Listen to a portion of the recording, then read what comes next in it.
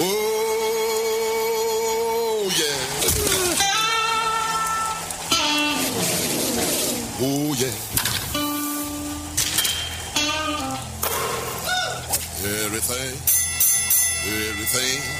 Everything gonna be all right this morning. Live from the Delta Media Studios in Upper Lafayette, here is producer Dawson Iserlo and your big, bald, beautiful host, Raymond Parks III, better known as RP3.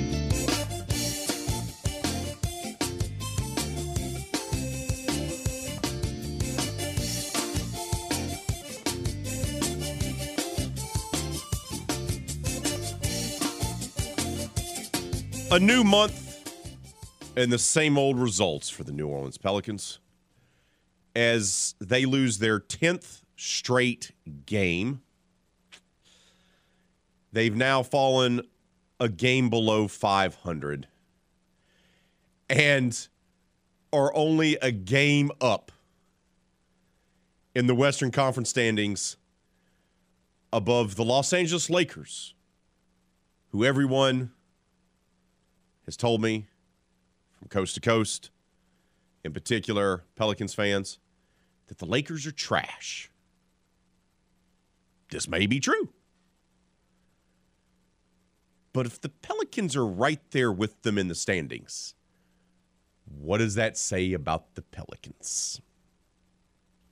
It's Friday, and listen, Raging Cajun women won yesterday. Raging Cajun men won yesterday. LSU women won yesterday. You could have said anything, but you're going to try and bring our spirits down to start the day. I'm just going ahead and getting it out of the way. Ripping the Band-Aid off, Dawson, is what I'm trying to do here. Oh, the Pelicans. We do have plenty of really great stuff to get to, right? Lots of activity on the hardwood. As Dawson mentioned, UL, winner chicken dinner, both men and women. LSU women needed overtime, were tested. They pulled out a win. And we got some great guests lined up for you today. Corey Diaz, who covers the LSU women, will join us for the Daily Advertiser. Russell Heim, the man who portrayed the fabulous Cajun Chicken for like 20 years, who will be back in the house Saturday night for the Cajuns men's game. We'll have him on the show. And Ross Jackson. He's going to share his thoughts with the latest with the Saints. And he's been at the Senior Bowl over in Mobile all week. Some Louisiana guys have been turning some heads, in particular, Tulane running back, who may have increased his draft stock because multiple reports have him having the best week of anyone at the Senior Bowl. So, plenty of great stuff to get to, and we are getting closer and closer to picking Dawson's nickname. And some of these choices he begrudgingly has agreed to. So shout out to him for being flexible. The emphasis is some of them, and look, we're going to unveil it later, but just know there are correct and incorrect answers to the poll question today. Just know, as I have done in the past, you will make recommendations, listener. I will share them. We will discuss them. But ultimately, it's up to your boy RP3. So, I already know which one I am going to be going with. And I've already discussed it with Dawson. But I still would love to see what your recommendations are. And by the way, these four have been selected based on intel provided by Dawson's family, as well as many of you listeners over the course of the last week or so. We'll get to that. We'll share that for you. See, that'll be positive. That'll be fun. Let's talk about the Pelicans, though. That's how we're going to start off today's RP3 and Company. I understand that this team will look different when Zion Williamson returns. I understand that they even may make a move by the trade deadline. You keep hearing Jordy Holberg talk about this, that he feels like they have some dead weight on that roster. Maybe Devontae Graham's role going from playing all the time off the bench to not playing at all is an indicator that they're going to be looking at moving him at their trade deadline, right? Maybe take one of the 1,872 different second-round picks they've accumulated over the last 3 years and maybe package something where they go get another shooter, they go get another wing player, something, right? It feels like maybe now they're going to be trending towards doing something. I understand all that. But this team has looked really bad. I know they rallied last night against the Dallas Mavericks. I completely understand that. And I appreciate the grit. I appreciate the fact that they didn't just roll over. This team at times plays hard for Willie Green, and they showed it again last night. So please don't misunderstand that I don't think this team plays hard for their coach, because I do. I love the effort they gave forth as well, which is always good, okay? And the fact that they didn't want to go out like a bunch of punks. That's important. That shows the DNA, so to speak, of this team. These are all positives. But the problem with the Pelicans is that they do some things really, really, really poorly. Just really, really, really poorly. And it has showed up over and over and over again, especially during the month of January. Once again, since January 1st, they have won a total of 3 games. That was against the likes of the Houston Rockets, the Detroit Pistons, and the Washington Wizards. 2 of those 3 teams are considered 2 of the 3 worst teams in the league, period, regardless of conference. And when I see this team play, and I know Zion's out, when I see this team play, I worry. Let's start with the defense. It's the 4th straight game that this team has given up at least 31 points in the first quarter. 31 points in the first quarter. How are you expected to win ball games when you give up that type of stat line in the opening quarter, which sets the tone for the entire game? Why isn't this team better defensively to start off with? They get better as the game goes along. Why do they come out so flat defensively to start off with? Is Willie not preparing them? Are they just sleepwalking to start off games? That's a legitimate question, because you're starting to see this kind of pile up here, especially when they play teams with elite talent. Look, Luka is top 5 in the league. Giannis the other night on Sunday night is the best player in the league. So those guys are going to get theirs. I get that. But they didn't get 31 points by themselves. So what are they doing defensively early? And that's my question. Like, I don't know. I watch them play and I go, boy, they're not very good on defense early. And then they get better and they make some adjustments. And last night they made a good adjustment late to kind of slow down Dallas, right, to get back into the game. Why isn't that coming out from tip? You know, especially when you're in the Western Conference, the Mavericks are not that much better than the Pelicans. They have Luka. The Pelicans don't have somebody on Luka's level. I'm sorry, Zion's not healthy enough to be considered that yet. Maybe he will be, but right now Luka is MVP candidate, top 5 guy in the league. They have a guy who has the potential to be that. He isn't that yet. He's getting closer. Yet. Do the Mavericks have anyone on the level of Brandon Ingram when B.I. is healthy? Not really. So I can make the argument that the Pelicans and the Mavs probably have the same type of talent overall. They're both middle of the pack Western Conference teams. Why are you getting punked for 31 points in the opening quarter? That's a problem. It's just, that's a problem. And here's the other thing. While they're struggling on defense in particular early in ball games, and they've struggled a little bit with their defense throughout the season, they're 30th in offense over the last 15. 30th in the NBA in offense over the last 15 games. that's a little bit on coaching. There's something that's not clicking with this team since the calendar turned. And I know Zion went out, and that's part of it. I understand that. I appreciate that. And maybe this is Willie just being a young coach and trying to figure out, okay, how do I adjust? Zion's out. I got to try to bring B.I. back, but he's not quite right.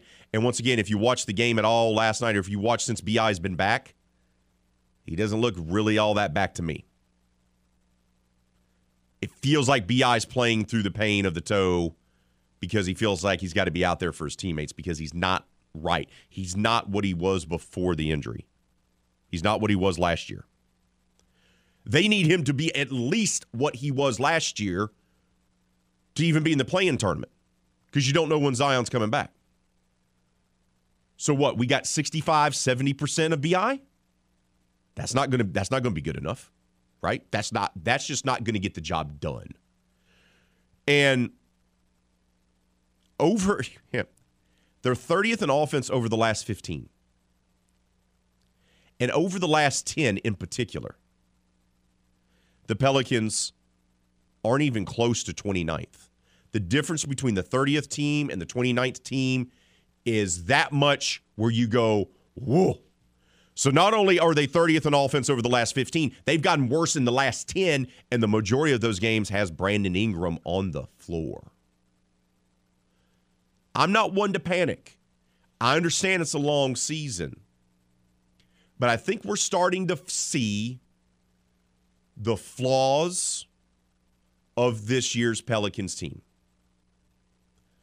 And if you're going to make a playoff run, Dawson, you're going to be facing other teams that have elite players, right? You're not going to be facing another team in an NBA playoff scenario that doesn't have at least one dog on the team, right? Everyone's got, at least got one guy. Some of them have two. How is this Pelicans team, the way it is right now, going to be able to do that? That's my big question because of how they struggle on defense and how they're struggling on offense. It feels like a team that needed the All-Star break to come about 3 weeks, maybe a month earlier than it actually will. I would agree with that totally. Because right now, I think another thing is it's gotten to the point where it's probably pretty mental as well right now. When you're in a long losing streak like this, it's different too if you're a team that's not great and you go through losing streaks. This team wasn't expecting anything like this to come up, especially when the way they started the season. So at this point, it's probably in that mentality of like, man, when are we going to win another game? Like, what do we have to do? You know, they've played well enough to win a couple of games during this stretch. Oh, a handful of these games. A handful of these games, you're right. And, you know, the other thing is it feels like almost every game, now the Dallas one was actually an exception, but almost every game in this stretch feels like it's the same game. Pels get off to a hot start. They play really poorly in the middle of the game. They try to claw their way back, but they don't have enough time at the end. The Dallas game was actually different because they got off to a pretty bad start. But we're awful in the first half. It just feels like they, you know, it worries you when a team continues to show you the same thing and it's negative, which is what the Pels have done in this stretch. And yeah, they need that hard reset. And we talked about 4-4 in these last 8 games. That seems like that would be a big accomplishment at this point. You got a Lakers team that they're playing better. You got from a they're motivated. Now, I will say this: if you're able to beat, and it is a home game. On Saturday night, if you're able to win that game, that could be a big kind of boost because it's going to be a competitive, heated game because the Lakers and Pelicans don't get along very much. So with LeBron and AD, that's right. It should be a game. The Lakers are motivated, so if you can kind of snuff out their momentum, against the team that you really don't care for and the players that you really don't care for, that would be, you're right, a huge boost in the arm, so to speak. All of a sudden now, you're not thinking about the 10-game losing streak or the fact that you were outscored by the Mavericks 70-43 in the first half of Thursday night's game. You go, hey, we got to win, right? We got to win. Oh, and Zion's coming back, right? And you can keep thinking positive that way. After the break, we're going to get the big fella. And that'll matter. Do you believe this is going to force the Pelicans' hand to make some sort of move at the trade deadline? It's looking like it. I mean, you never really know. And another thing that's interesting that I've heard kind of brought up by other people is that with the Western Conference being what it is, almost everyone's in it essentially, minus 2-3 teams. Yeah. That sometimes makes it difficult for deals to take place because lot of teams don't really know if they're buying or selling right now. A lot of teams are a couple of wins away from being right in the mix, but are also a couple losses away from looking like they're fading away. The Pelicans are now one of those teams where it's like, look, if things don't get turned around once Zion comes back, or if he has any setbacks, this might be, become more of a lost season, which is really unfortunate to think about. But we talk about the Lakers win, giving them momentum, but also if you lose that game, then you really you got 6 more after it before the break, and it's like, how do you find a way to get through the rest of this first half if you don't win that game? Where are the wins going to come from and how far, even though everyone's jumbled up from the 3 spot all the way down to the 10 spot, and we've talked about that a lot, there's not that much separation. What does that do for your psyche? Like you brought up, if you lose to the Lakers, now it's 11 in a row. When are you going to get a win back? And look, I do think they're probably going to do something. Garrett Temple, Willie, Jackson Hayes, Devontae Graham, none of them played last night. If I had to guess, if they would move on from somebody, I'm thinking Jackson Hayes and Devontae Graham are probably your top 2 guys, your top 2 assets that you're going to move on from. Kyra Lewis Jr. is getting a lot more playing time of late. I think they're realizing, hey, he gives us a better chance. But look, Brandon Ingram gave him 26 points. He led him last night, 10 of 20 shooting. 5 of 6 from the free throw line, had 9 rebounds, 7 assists. He nearly had a triple-double, but he still doesn't look right, if that makes any sense. He still doesn't look quite right, and maybe this is the best version of Brandon Ingram you're going to see the rest of the way. Oh, by the way, Luka scored 31 points in 23 minutes. The guy is just absolutely insane.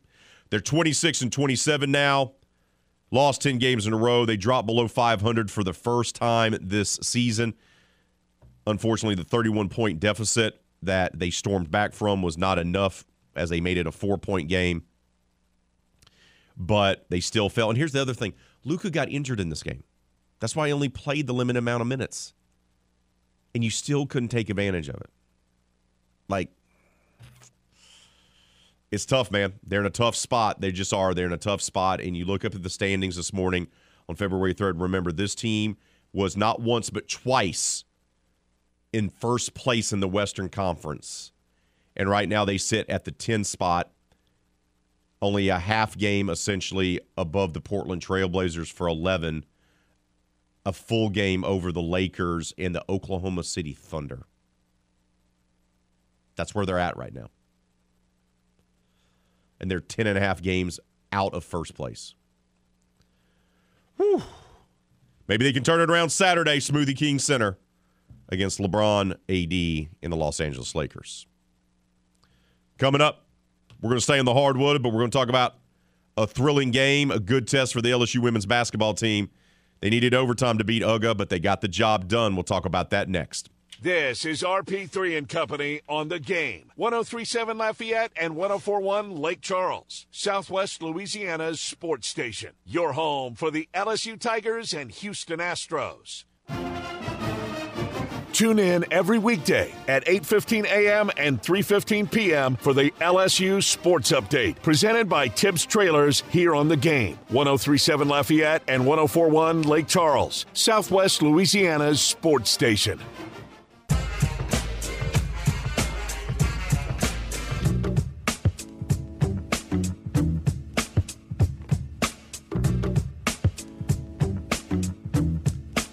The LSU Tigers women's basketball team, woo-hoo, man, they had their hands full. Classic letdown game, right? They got up from Monday's game against Tennessee, a game that was immensely competitive. They had their hands full in that ball game. It was the whiteout game, 15,000 plus. They set a new attendance record on Monday. So Georgia comes to town. They're a good team, not a great team. It may not even be a tourney team. But not as many fans showed up for Thursday night. LSU came out a little flat. And, man, it was the most pushed they've been in a game all season. But yet LSU finds a way. They have Angel Reese and no one else does. Can we just go ahead and just We keep talking about her accomplishments, but when they needed someone to take over that game in particular in overtime, There's no doubt who the alpha dog is for the number 3 ranked, undefeated, now 22-0 LSU women's basketball team, is there? Alexis Morris has stepped up and is being one of those dogs they need late in ball games, and she had some struggles early in the ball game, right? Shooting. And then she came up with some big shots late, which made all the difference in the world as they defeat Georgia 82-77 in overtime. They were down, and they were able to survive. Georgia came right out and took control of this game, 15-10 after the first quarter. LSU could not shoot in this ball game, Dawson. And you can tell Kim Mulkey was frustrated. Her team came out flat. They struggled to find a rhythm. Georgia went out there and shot 54% from the field for the game. 54.7% for the game. LSU, meanwhile, just shot 35%. And that was after it had to rally in the fourth to force overtime. And then they played much better in the overtime period. They do get to remain undefeated. The 2-3 zone in particular, they had no answer for. Like, LSU played as if they never faced a team that played a 2-3 zone. Now, I haven't watched every LSU women's basketball game this season, admittedly. I don't know if other teams have tried to implement the 2-3. But it sure did seem to frustrate LSU. Struggled to find their offensive rhythm, shooting a season low 35.8% from the field. And Georgia had the best shooting percentage of any LSU opponent this season, making, once again, that 54.7% from the field. And it was also the first time this season that LSU found itself trailing going into the final quarter. Georgia led by as many as 9 early in the fourth, and it looked like it was panic time inside the PMAC. But the Tigers tied the game at 63 with 2:57 as the game entered its final minutes. They forced a turnover, got the ball back with 7.8 seconds left, and then got the ball back with the game tied at 66, but was unable to convert, sending the game to overtime. Reese was able to give them a 1-point lead, and then Alexis Morris got a steal and went all the way to the rack to give the Tigers a 72-69 lead with 3:43 left in overtime. Georgia fights back, ties the game up at 74. But then Morris knocked down a corner 3 with 49.3 seconds left. She came up big when they needed her. And she's played far better in the last 5 to 7 games. And that left LSU to take the lead back. Got the job done. It wasn't pretty. It wasn't pretty. They got tested by a team they probably should have defeated with ease. Morris, after the 31-point career night on Monday, she had 15 and added 3 threes when they were needed the most. She scored 7 in the overtime period as she went a perfect 2 for 2 from the field, 1 from 3-point range, and 2 for 2 from the free throw line. It's amazing. They get the win. That's all that really matters, right? That they're able to pick up the dub. That's all that matters.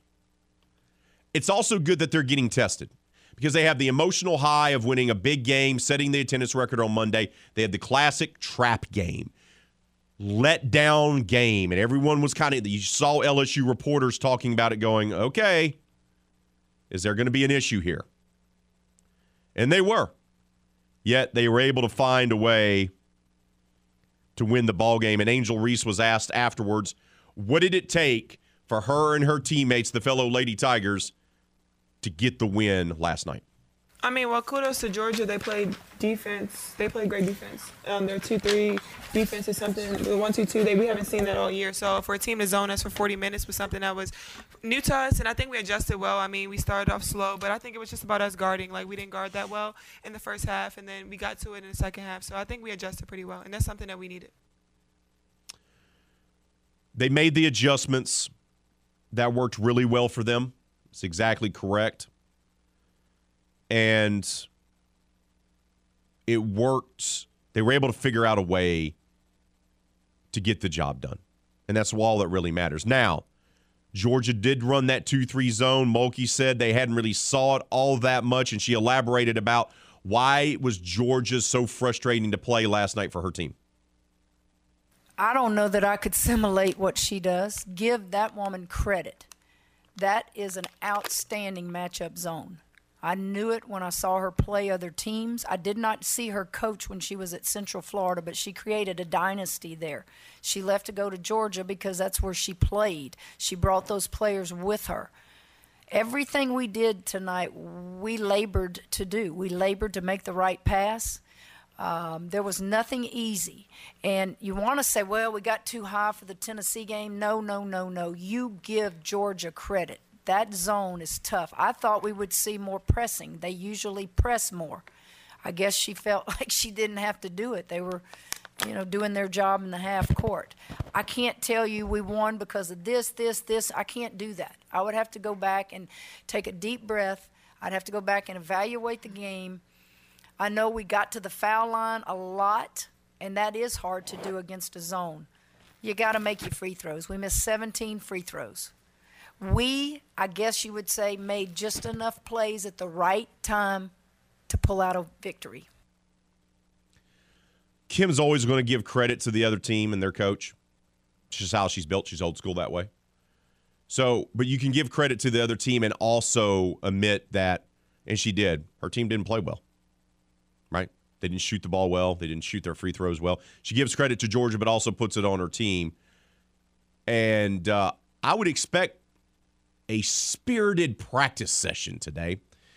That's what I would expect from Kim's team as they now prepare for Texas A&M. And what are some of the challenges that the Aggies are going to present Kim's team? A much improved team. They're healthy now. They have players back that have been injured. They're winning now. They're competing. It's hard to really do anything when your kids are injured. And if you see them now and compare them to a month ago, much improved. In fact, they beat Georgia pretty handedly. So we know what we face. We'll get in the film room, and everybody will be ready to go tomorrow. So there you go. They get prepared for Texas A&M this weekend. The Lady Tigers will, as they escape Georgia at the PMAC on Thursday night, to remain undefeated moving forward. We got to take a timeout. When we return, Raging Cajun women get the dub. Raging Cajun men get the dub. Our team was there to cover it. We'll recap it all for you coming up next right here on The Game. This is RP3 and Company on The Game. 103.7 Lafayette and 104.1 Lake Charles, Southwest Louisiana's sports station. Your home for the LSU Tigers and Houston Astros. RP3 is the epitome of a high roller, constantly making large bets. But by doing that, the minimum bet is $1 for a win, $1 for a place, $1 for a show. So it's essentially a $3 bet. That netted me a cool $6.70. What? Okay, so he's not a risk taker. He's your best bet for sports talk. 19. Hit me. 20. Hit me. 21. Hit me. 22. Go! Now back to more RP3 and Company on The Game. 103.7 Lafayette and 104.1 Lake Charles, Southwest Louisiana's sports station.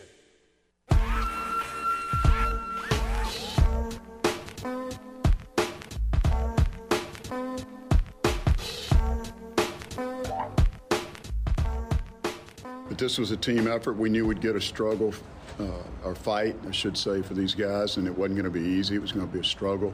We talked about it getting halftime. We were disappointed. We let a 12-point halftime lead go down, and I think they outscored us maybe 10-2 to end the half. And the second half, we came out, got on them quick, made some shots. Greg had a big dunk for us on the break, and things started to go our way. I thought our defense was good in the second half. They're a really tough, tenacious rebounding team. They're going to get some, but they whooped us on the glass tonight. And it's something we've got to work on.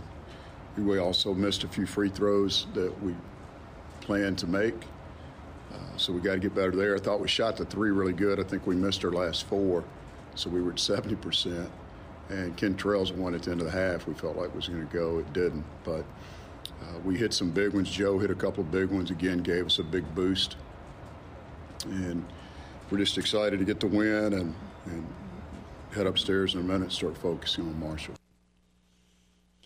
Longtime Raging Cajun men's basketball coach Bob Marlin talking about his team's 82-63 win over Texas State. Once again, Texas State's won the regular season championship back-to-back years. It's a team that the Cajuns know is going to play them hard. They had to go on the road to San Marcos and beat them by 9 last night, though they were able to extend their 8-game win streak and push it to 9 with a win. Once again, they're now 9-2 in Sun Belt Conference play after starting off 0-2. Marshall comes to town, obviously, on Saturday. Tomorrow night's going to be senior night. The Fabulous Cajun Chicken is going to be in the house. It's going to be electric. Dawson Iserlo will be there. Bringing your pop, right? Is that the game plan? Dawson's bringing the dad, the original Iceman, to the show. So, going to have a great time. I will be there as well as a fan. Not going as media. Matthew Miguez will be there to represent the station, but I'll be in attendance. I want to check this out. Should be a great local event to go to. It's a sloppy game. Back and forth. And neither team shot the ball extremely well overall. The Cajuns did go on a run where they went 9 of 14 from the field and perfect from downtown in the first 12 minutes. Williams was a big part of that. Greg Williams Jr., who led all scorers with 10 during that stretch. But then Texas State went on a 10-0 run to end the first half. It's a 38-34 scoreline, which made it a 4-point game at the break. Cajuns did shoot 52% from the field in the first half against a pretty good Texas State defense. But Texas State started the second half by answering every offensive bucket from UL, only giving the Cajuns 9 points to start the half. At 15:53 to go, Louisiana only held a 47-41 advantage. And it stayed close down the stretch as the Cajuns outscored the Bobcats 19-16 to hold a 66-57 lead with 7:33 remaining. The Cajuns hit 9 of their last 11 shots in the second half. So even though they were streaky in this game, when it mattered the most, they stepped up and made their shots. They closed out a game. They were able to close out the game. Williams continued to lead all scorers with 21. They ended the contest on a 16-6 run. That's what you do. When you're a great team, when you have aspirations of being an NCAA tournament team, you know what you do? You go out there and you close it out. And that's what Bob Marlin's team has done for the most part this season, in particular during this 9-game winning streak. They know what to do to close out the ball game to get the W. That's so important. So important. Once again, Greg Williams Jr. joined the 1,000-point club with his 23-point performance. 541 of his points came in a Raging Cajun uniform. Still got plenty more to add. He was also, obviously, the big-time player of the game with another 20-point performance. He led all scorers with 23 points on 7 to 10 shooting and 3 of 5 from beyond the arc. He also had 5 rebounds. And Greg Williams Jr. shared his thoughts on joining the 1,000-point club. I think it's a good thing to celebrate, just being a part of that club, if you will. But, I think I'm more focused on winning a championship. So I think that's the real goal ahead. I like the mindset of this team. And Bob told us about the team's chemistry. And I know a lot of Raging Cajun fans sometimes scoff at what Bob says because they feel like it's just, coach talk, or he always talks about team chemistry or this and this. But you can see it when you watch this team play. And you see it when you see them play. You see it when you see them interact on the court, which is just as important. How they talk to each other. Their body language with each other. and what they say in post-game interviews, it's all right there. It's all the same. That shows a team that's got one goal, Dawson. They have one vision. They understand what's at stake, and they understand what needs to be done. This one right here was maybe as impressive as any game they've played this season for a couple of reasons. This was like when they created the term trap game, this is the game they were talking about. You just came off of a huge emotional comeback victory against Georgia Southern on Saturday. You have, the biggest marketed game in a long time at the Cajun Dome on this Saturday against Marshall. Cajun Chicken returning. Marshall's playing well. That game's going to be for first place. Everything like that going on. Meanwhile, you have a Texas State team coming in, getting their best offensive player back in Mason Harrell, who hadn't played in the last few games before that, and already kind of challenged you when you played him at their house. Another team that plays really well on the road, actually. Texas State, pretty decent team when it comes to playing on the road. So all those things considered, this was like the perfect scenario for a letdown game and a trap game, and yet you came out and played really well. I thought when Texas State kept it close, it wasn't a matter of UL letting them back in the game. It was a matter of Texas State playing pretty well and making some good runs and doing some things offensively. So this shows you a veteran team. We've talked about that before. The mindset seems different on this team. This definitely feels like any of the teams we've seen in the last 2-3 years would have lost this game. Correct. And now the other thing is those teams probably wouldn't have even been in this position in the first place with a 9-game winning streak, but this team just seems different in that regard, and I thought it was one of their, better played games. Texas State tries to turn it into a slugfest every time you play them. That's their goal, is to keep the game in the 50s. You didn't allow them to do that. You scored over 80 points on one of the league's better defenses.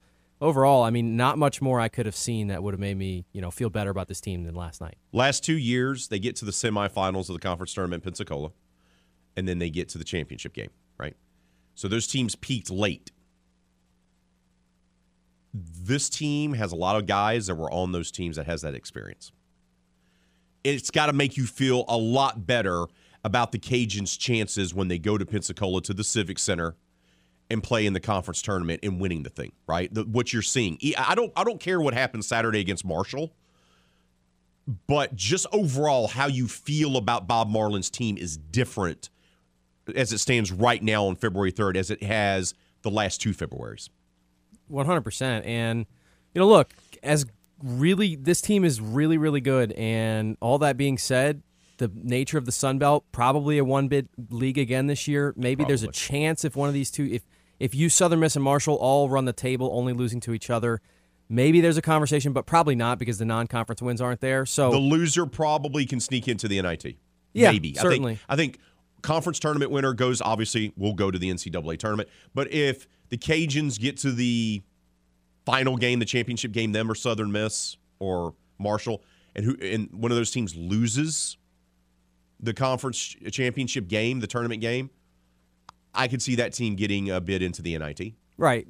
But so all that being said, I think this team is really good, but it's going to be really difficult to win that conference tournament no matter what. Because Marshall, you're going to find out on Saturday night how good Marshall is. Southern Miss didn't play well when they came to the Cajun Dome, but UL will travel there on Thursday night. That'll be another. So you're still going to get tested this week. It's going to be back-to-back, right? Yep. You get Marshall and Southern Miss back-to-back. Which that's right now the clear-cut 3 best teams in the league. But I will say a team that you shouldn't fall asleep on is James Madison. They're up to 7-4. All the basketball metrics, the Ken Pom rankings and all that don't actually love UL very much. They give them one of the best luck ratings in the country.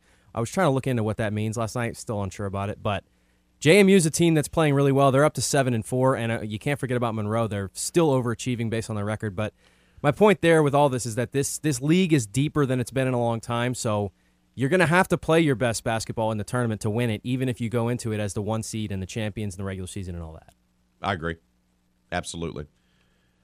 We got to take a timeout. When we return here on RP3 and Company, we're going to unveil our poll question of the day and get to some Raging Cajun women's basketball as well. That's all coming up next.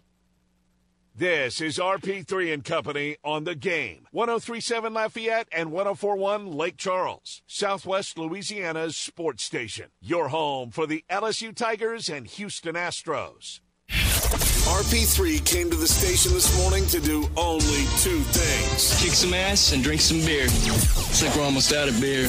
Well, it's kind of early for the latter, isn't it? Maybe. Probably. Maybe just a root beer. or some flavored water. Back to more kick-ass sports talk with RP3 and Company on The Game. 103.7 Lafayette and 104.1 Lake Charles, Southwest Louisiana's sports station.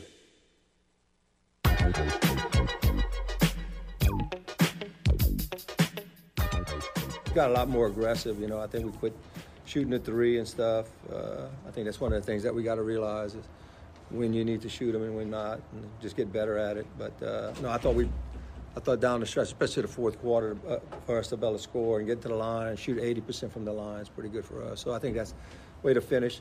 And even though they scored, they scored more in the 4-20. I thought, we kind of were fouling, maybe a little late. I know Tamara played a lot of minutes and stuff like that, and she's usually the one that gets in the way. And Ren was in foul trouble, so that kind of hurt us a little bit. But you get a win. Gary Broadhead on his team's 66-58 win over the ULM Warhawks on Thursday night inside the Cajun Dome. Look, they turned it around in the second half. They were able to pull out the win. Big key in this ball game, obviously, was defense. They forced ULM 24 turnovers. Anytime you face another team with 20-plus turnovers, you have a great chance to win. And Broadhead talked about how defense was key for the Raging Cajuns last night. I think that's what we talk about a lot. I think if we're going to win, it's going to take stops and defense and, turning people over and getting them to play faster and, just trying to play different ways. Coach Sanders is in charge of the defense, and she's pretty tough on them. She's very demanding, and that's what that's what I love about her. It's like me and Coach Deacon can kind of sit back and just let her do her thing, and I think the kids are buying into it. I think that's the consistency of our team. I think Kevin made a comment a while back that, wow, the defense might even be better than what we thought, and I think it is. I think it's good. And the good thing about it is continuing. It's only going to get better, and they're going to need that performance. Look, Alicia Blandon was great last night, 15 points, also had 4 rebounds and 3 assists, but they're going to need her to step up. They're going to need Lene Whedon, which Gary Broadhead said he expects to play on Saturday. They're going to need a total team effort because conference-leading Troy, their nemesis, those two coaches don't like each other. It goes back to their high school days because they were both high school coaches in the state of Louisiana. That's going to be a good one. Tip off 2 o'clock on Saturday inside the Cajun Dome as the Cajuns are now 13-9 overall and 8-3 in the Sun Belt Conference. Impressive, impressive, impressive. Poll question of the day is up. What should Dawson's nickname be? Should it be D-Lo? Should it be Iceman? Should it be D-Nice? Or Saucy Dawsey? Go vote on the poll question of the day and leave your comments on Facebook and Twitter. Hour number 2 coming up. Oh, yeah. Oh, yeah.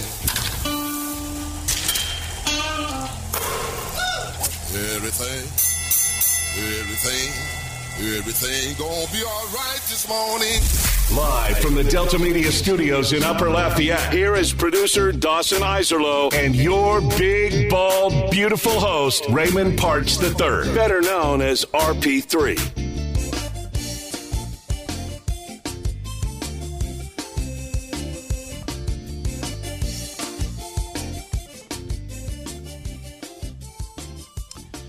The New Orleans Pelicans lose their 10th straight game as Luka leaves the game injured not before scoring 31 points. Pelicans try to storm back, make a game of it, cut it down to a 4-point game in the fourth quarter, but it's not enough as they fall to the Mavericks. They've now lost 10 straight. They're now a game below 500, and they're currently 10th place in the Western Conference standings. A full game above the Los Angeles Lakers, who come to town. And I've been told over and over again the Lakers are trash this year. Yet, if they beat the Pelicans on Saturday, they'll be tied in the standings. Yay! As Dawson said in hour number 1, this team needs the All-Star break. Like, it just, you watch them play, you're like, yeah, they need the break. They need the time to recharge their batteries, reset, figure out what they're going to do. Figure out who they're going to move maybe at the trade deadline. Looks like maybe Jackson Hayes, Devontae Graham would make good candidates. I feel like I said the same thing last year, especially about Jackson Hayes and the year before. We'll see if it actually happens this year. Pelicans are on the struggle bus. Make no bones about it.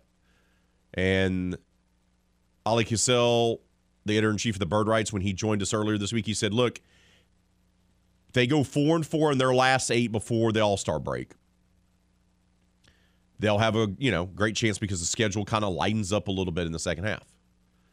Well, they've started off that 8-game stretch 0-2, correct? It's just 0-1, right? Because he said that after the last game, or was it before it? Oh no, it was before. Yeah, because he said he thought they were going to win one of Denver in Tuesday. Yeah, right. So yeah, 0-2. So they're 0-2, which means they got to win 4 of 6. I don't see that happening. I don't see that happen. I don't see this team really getting right. But Saturday's game is going to be key. We've talked about this off the air, but we're going to bring it to the air real quick. ESPN has flexed that game earlier in the day, moved it up 2 hours because LeBron is 63 points away from breaking Kareem Abdul-Jabbar's all-time record for most points scored in the NBA career. I don't think he's going to get 63 points, but they know that LeBron's going to get a lot of people to get eyeballs on the TV, so that game's being flexed. So could see some history made, and it would just be like LeBron to do that to the Pelicans too. Oh, he's going to take 80 shots, right? He's going to take 80 shots to get there. But if they beat the Lakers, then, their nemesis, then, hey, maybe now you stop the bleeding and now you can feel a little bit better about yourself because you got to play LA again during the stretch. They played the Lakers twice in the last 6 games before the All-Star break. So, key game coming up for them. Kim Mulkey's team, speaking of the struggle bus, they were on it early, especially in the first quarter, against Georgia's 2-3 defense zone. But they found a way to rally, to force overtime, and then Alexis Morris and Angel Reese do what they do best, come up clutch when it matters the most. And they pull out a hard-fought overtime victory over Georgia. They avoid the letdown game. Remember, Monday it was against Tennessee. Whiteout game, set the attendance record of 15,000 plus. Maybe looking ahead a little bit to South Carolina coming up a week from Sunday. They're undefeated, one of only 2 teams in the country, but they did not have their best night, did not have their best shooting night. They did not play their best defense, yet they gutted out an overtime win over Georgia to remain undefeated. And now they gear up for Texas A&M. I said it before when they were tested a little bit in the Tennessee game. I've said it before when they were tested a little bit by Arkansas. This is good. You don't want your team not to be tested. And let's be honest. That's what happened last year, wasn't it? Didn't really get tested. They came on strong, but they didn't have a lot of gut check games. When they lost, they just lost, right? It was pretty a done deal. And then they got caught napping at home in the second round of the NCAA tournament to a team they should have defeated. These type of games happening right now in early February will help prevent that. It's not to say that LSU won't lose in the NCAA women's tournament, but they're not going to get surprised. This is what these games do. While Kim Mulkey's team was finding a way to win in overtime, the Raging Cajun women and the Raging Cajun men both got wins inside the Cajun Dome. Hard-fought wins. Once again, Lene Wheaton was unable to go for the Raging Cajun women. They found a way to win the ball game, forced 24 turnovers as they beat ULM. And they keep climbing higher and higher in the Sun Belt Conference standings. A team that was below 500 for most of the season overall. They got to conference play and they started getting right. But this is what Gary's teams do. They're built to play better in the back half of the season because he preaches defense, defense, defense. And if you have a defensive-minded team that is gritty, and Gary's teams always are, they may not play the prettiest brand of basketball from time to time, but they know how to gut out wins. They're tough. That's what I always like about his teams. They kind of reflect their coach. The women get the win earlier. The men, coming off, as Dawson said, an emotional win, come from behind 19-point win on Saturday against Georgia Southern. Well, Texas State, a team that's won the regular season Sun Belt title a few times in recent years. Yeah. Cajuns shot well in that ball game. Greg Williams Jr. joined the 1,000-point club, and they got themselves another win. Their 9th straight. They're 9-2 now in Sun Belt Conference play, and they'll be welcoming in the Marshall Thundering Herd. It's going to be a 3-team race between Marshall, Southern Miss, and UL to see who wins the regular season championship and gets the 1 seed. I don't think that's necessarily all that important, and I will explain myself quickly. The depth of the conference is so much this year that the difference between being the 1 seed and the 2 seed, not really that much. You'd love to win the regular season title, right? You'd love to be able to put a banner up in the Cajun Dome. That's a championship. You're going to get a trophy, right? You want that. But when it comes to the tournament seeding process, 1 or 2, I don't think it matters, because I don't think there's that much of a difference, Dawson, between the caliber of team that UL, Marshall, and Southern Miss are compared to the Georgia Southerns, the Texas States, and the Troys. I don't think there's that much of a drop-off. Yeah, I would agree with the seeding point you make, and because the other thing is, like I said, the team that I'm really keeping my eye on is JMU, who's at 7-4, and they're in 4th. So usually if there's a 3-team race, you'd say, well, one of the advantages of the 1 seed is that in the semis you'd match up with that 4th team. But again, I think JMU's right there. Correct. There is an advantage to winning the regular season title, and that is that the NIT, now that it's back to normal, remember when COVID it changed? Yeah. So the regular season champion is guaranteed at least a berth in the NIT. So remember, if UL wins the regular season title and loses in the conference tournament, therefore not getting an NCAA tournament bid, they would be guaranteed the NIT bid. Like they did a few years ago when they lost to LSU in the NIT. Yeah. They got in that because they were the regular season champions. So winning the regular season title would at least guarantee you an NIT berth. But yeah, I agree with you. Seeding-wise, it's not a huge deal. And the teams that are in 1st through 4th right now, I wouldn't be surprised if they're in any order at the end of the season, because again, some of the UL still has to play Marshall, JMU, and Southern Miss. Also has to play Troy again. So a lot of teams at the top are going to be playing each other. So seeding is not hugely important, but you do want to win that regular season title, which it's going to be tough to do. But how about the night that's setting up to be Saturday afternoon and night, 2 o'clock, the women's game? You've got 2 battles for first place, essentially. Yes. With the Raging Cajun women playing Troy, who they're 1 game behind. So if they win that game, they will be in at least a share for first place. And then the men at 7 o'clock will have a chance to extend their lead in the conference. We'll see if Southern Miss is going to have a chance to win to hold serve and continue to make it a tie at top. But I can't remember the last time that both teams this late in the season had a chance, both the men and the women had a chance to be conference leaders at the same time. It's good. I'll need you to look up for me about JMU. They did not qualify for a bowl game in football because of the transition. Does that apply to basketball as well? I will confirm this, but I'm fairly certain it does not, because they were already Division I in basketball. That's right. The difference is FBS for football. They were right. They were FCS in football, moving up to FBS.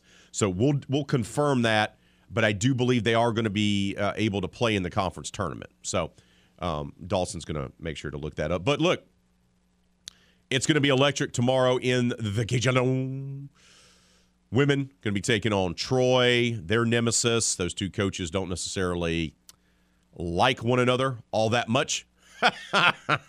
There's some history there, a little bit of history there.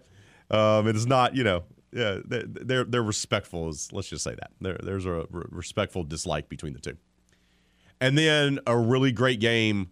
We're all anticipating this being one of the best games of the season for the Raging Cajuns men. Marshall, and just not because the fabulous Cajun Chicken is going to be there, because he will be there. And you know what?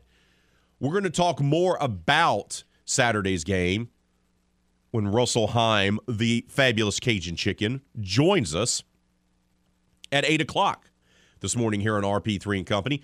He has not performed as the Cajun Chicken for 20 years. A whole generation has never seen him perform. They're going to be in a treat because he's going to be back inside the Cajun Dome Saturday night. We'll talk about that and more coming up right here on RP3 and Company. This is RP3 and Company on the Game. 103.7 Lafayette and 104.1 Lake Charles, Southwest Louisiana's sports station. Your home for the LSU Tigers and Houston Astros. King cake season is here, and break rooms are being filled with those delicious sugar-coated pastries. That is so sweet. Just don't be the guy or gal who gets the plastic baby and lies about it. Come on, really. Step up and do the right thing, cheapskate, and buy the next cake. Back to more of the Game. 103.7 Lafayette and 104.1 Lake Charles, Southwest Louisiana's sports station.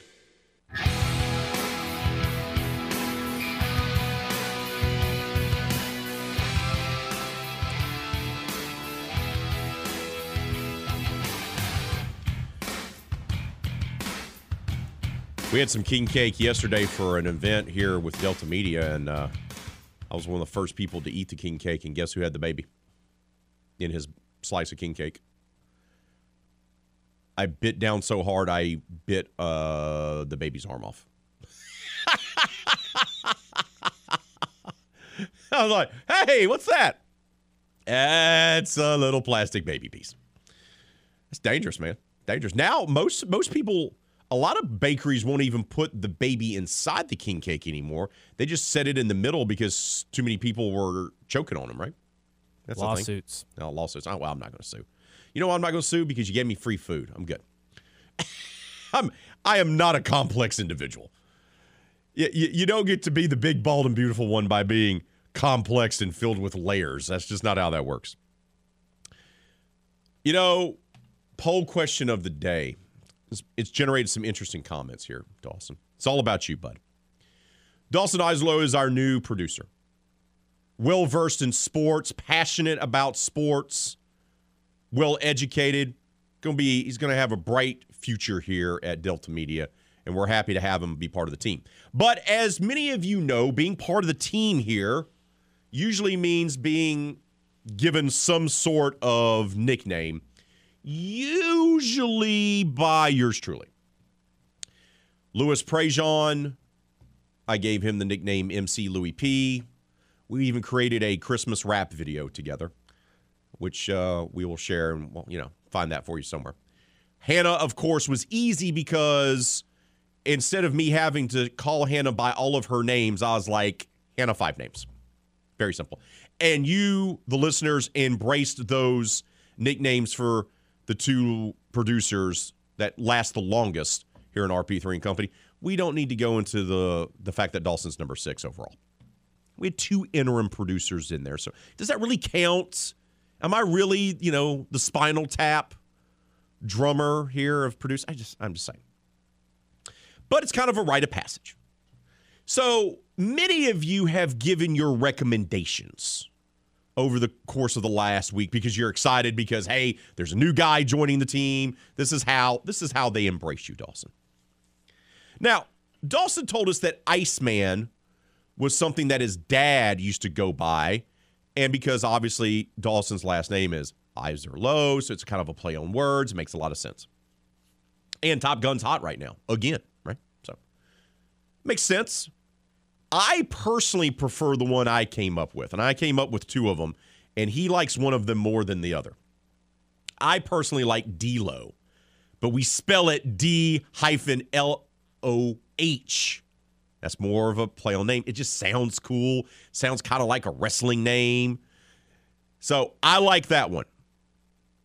Some of you had some other recommendations, Triple D, the Delta Dog was another one that has come up. There's been a plethora of recommendations from all of you, and got none but love for all of y'all for doing that. But we came down to 4 finalists. What should Dawson's nickname be?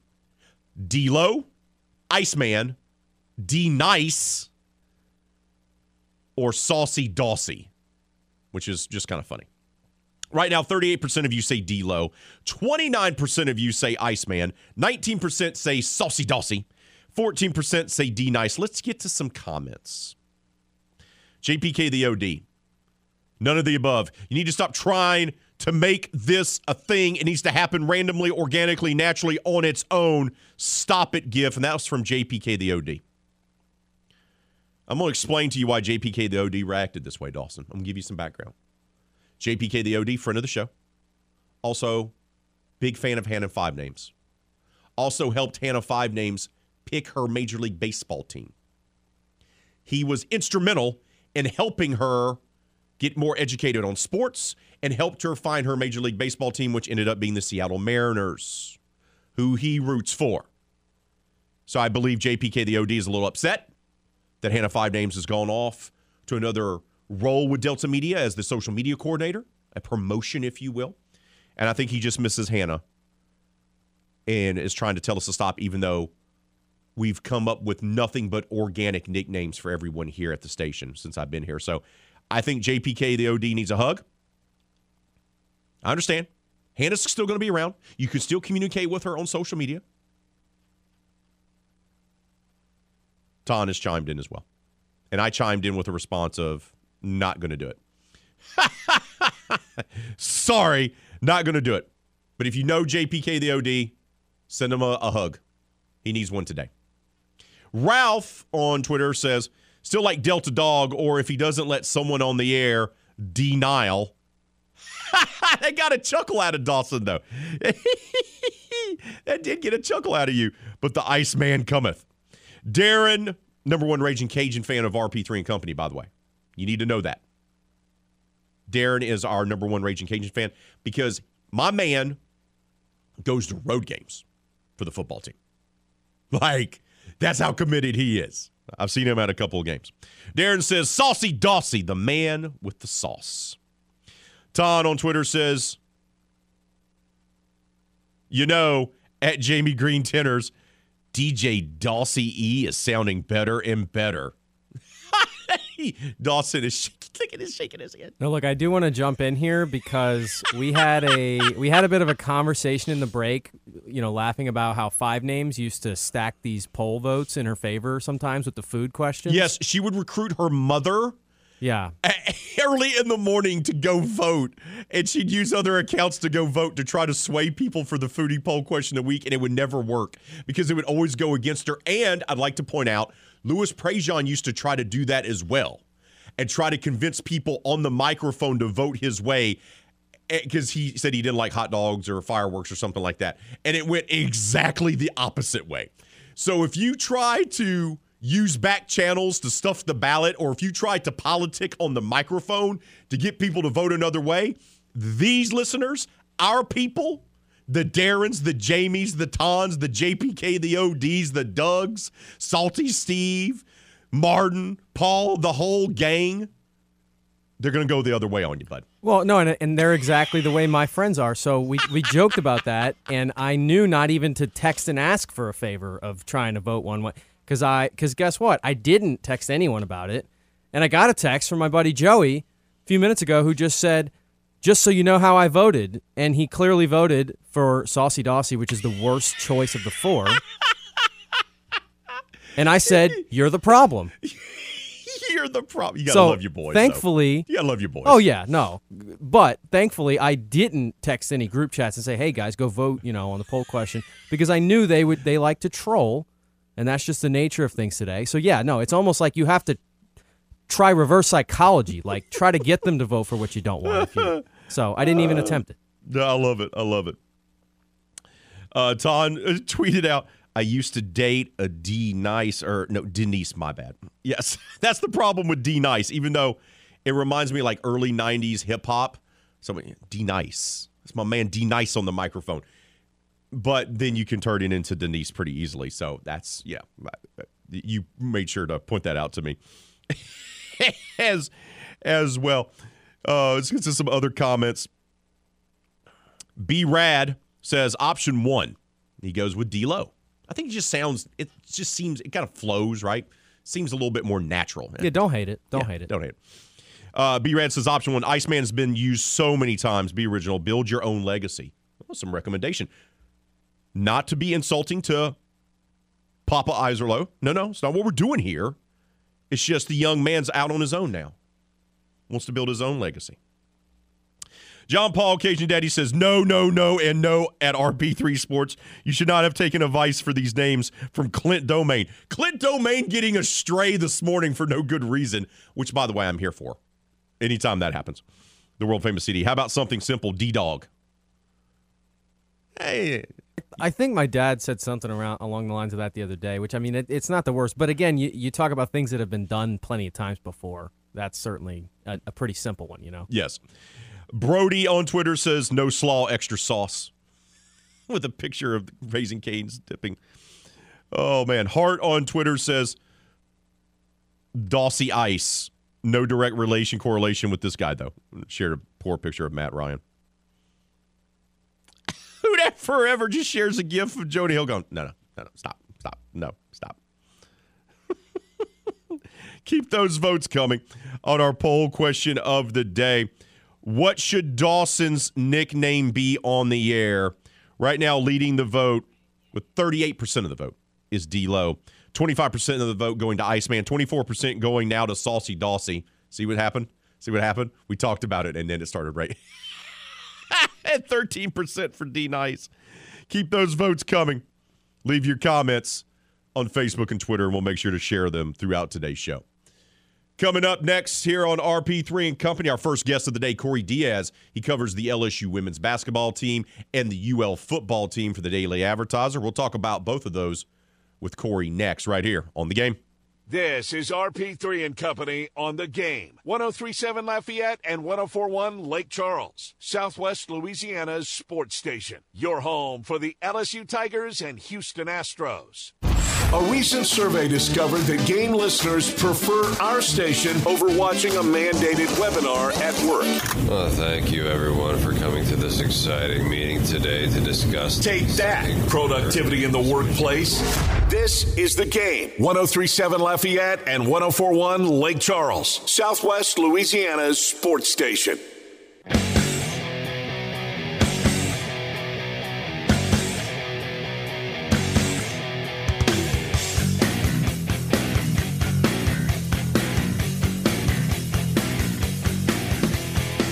In the sports media world, most reporters cover one team.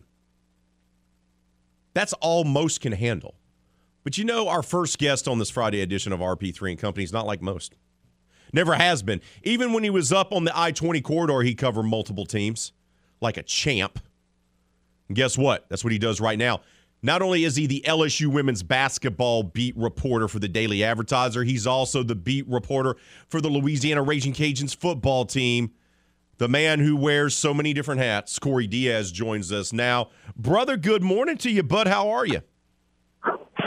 You're too kind, brother. Never know which hat to put on in the morning when I wake up. So thanks for the reminder.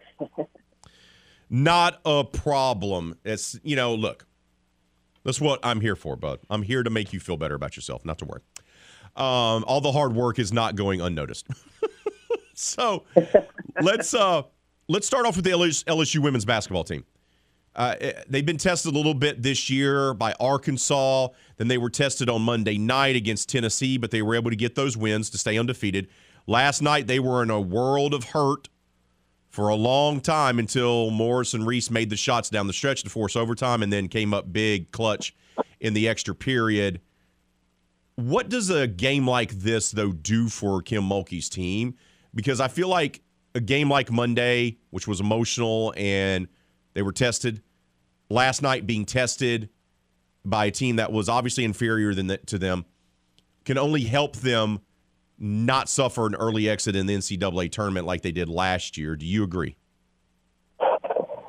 Yeah, I do, Raymond. And really it's because if you think back to, even back to the Arkansas game, right? There's 3 minutes to go and they're down by 3 points. And for all intents and purposes, that was far and away the most stressful situation in a game that they had been a part of at that point in the year because they had been steamrolling everyone else up to that point. So these games have at least proven that when the game is on the line and somebody, whether it's Angel Reese, Alexis Morris, Jasmine Carson, Flau'jae Johnson, regardless of who it may be, they've stepped up and made the big play when it needed to be made, and they can elevate their game in really high tense, stressful situations. And you mentioned a great point. Last year in the second round of the NCAA tournament, with Ohio State in town, a team who full court presses you for 40 minutes. They kind of folded under that a little bit. I don't think this team will do that this year. I think they have the makeup, and they've already proven it. They can, make those plays at the end of the game to win games, and they've done that really 3 straight games. So it'll be interesting to kind of see. Obviously the thing about last night too, right at the beginning was, where was the energy level going to be? Was it going to be a hangover from the big win against Tennessee, or were they going to come out and stay hot? Obviously they were certainly flat at the beginning of the game, but you also have to credit Georgia too. I thought their matchup man/zone defense that they run is one of the better defensive schemes that I've seen all year. So you got to credit Georgia too. They had a tremendous game plan and damn near ran it to perfection last night. Let's talk about that 2-3 zone that gave LSU so many fits. Do you believe that's something just that Georgia is able to execute because of their coach and how she runs that defense, or do you think that's something that other teams can now look at and go, hey, that's going to give us a good chance to beat LSU? Yeah, I think basketball's is tricky like football, right? You have basically kind of like your baseline philosophies on what you do offensively, what you do defensively. Katie Abramson-Henderson, she played at Georgia. I'm not going to date her, but she played at Georgia a little while ago. And was the coach at Central Florida for a handful of years before taking the job at her alma mater this past offseason. This is her first year at Georgia. Her defensive philosophy is something that she pulled from her coach when she was a player at Georgia. That's something that they've been working on, since, July. I don't think a team can watch the film from last night, saw what gave LSU trouble, which I thought what really gave them trouble was, first off, keeping Angel Reese, having to guard on the perimeter again, just like Tennessee did, but also, too, that they did not allow lane penetration from the guards, and they switched on screens. There's things that they did that certainly LSU, didn't really anticipate a whole lot happening that did. But it would be difficult, I think, for a team to watch that film and say, okay, it'd be tough to learn that kind of schematics on defense in a day or 2 or 3, in between games. So teams this time of year, kind of what they do is what they're going to do. It's just about, efficiency and execution, right? And you have to take your hat off to Georgia last night because it was almost perfect. And had they had played perfect defense, they would have won the game in regulation last night.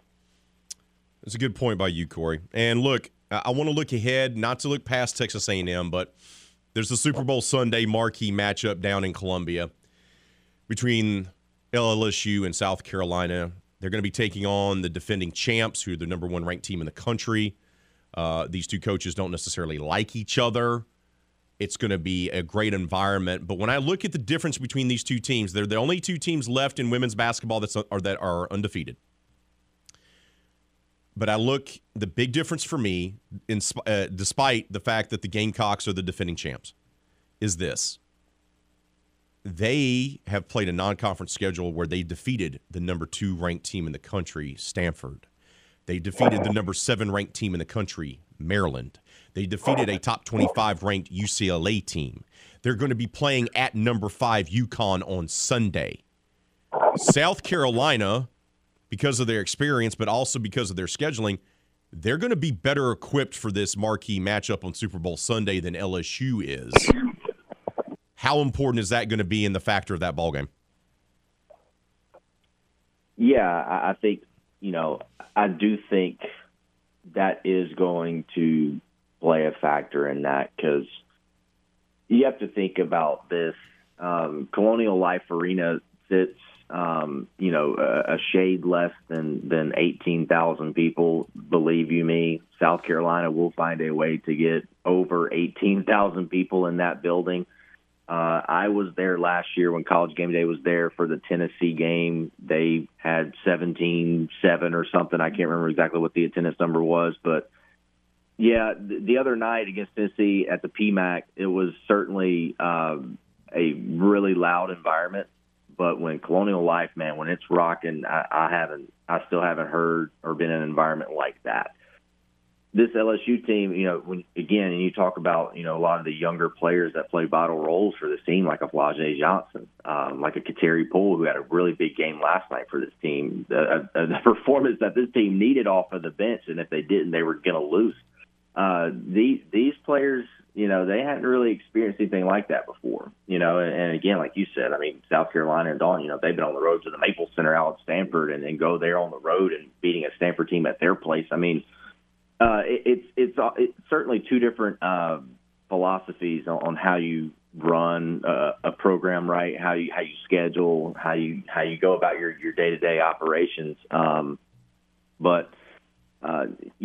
There's lots of other things on the court too that I think South Carolina probably holds an advantage of. I mean, they have a lockdown defender in Bree Bill. I mean, LSU really doesn't have that. They've got a lockdown defender in the post in Victoria Saxon. I don't really think LSU has that. I think Georgia exposed some of the things defensively that LSU tries to do in the post last night. So there's Kim Mulkey's building this thing back up.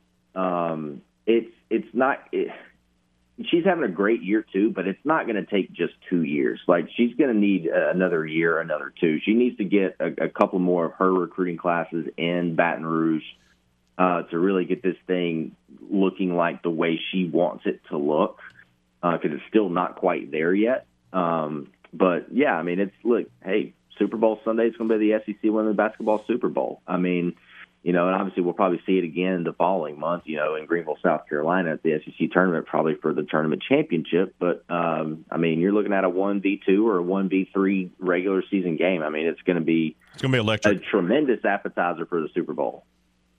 Brother, I'll get you out of here with this. National Signing Day, the traditional period was this week. A bit of a lackluster, the early signing period's really kind of stolen its thunder. But the Cajuns were able to add 4 more recruits to their 2023 class. A Southern University DB who with 3 years of starting experience is going to come in. That's a great get. But they also got the very dynamic Lutcher dual threat quarterback at the last minute, which was a nice get for this program.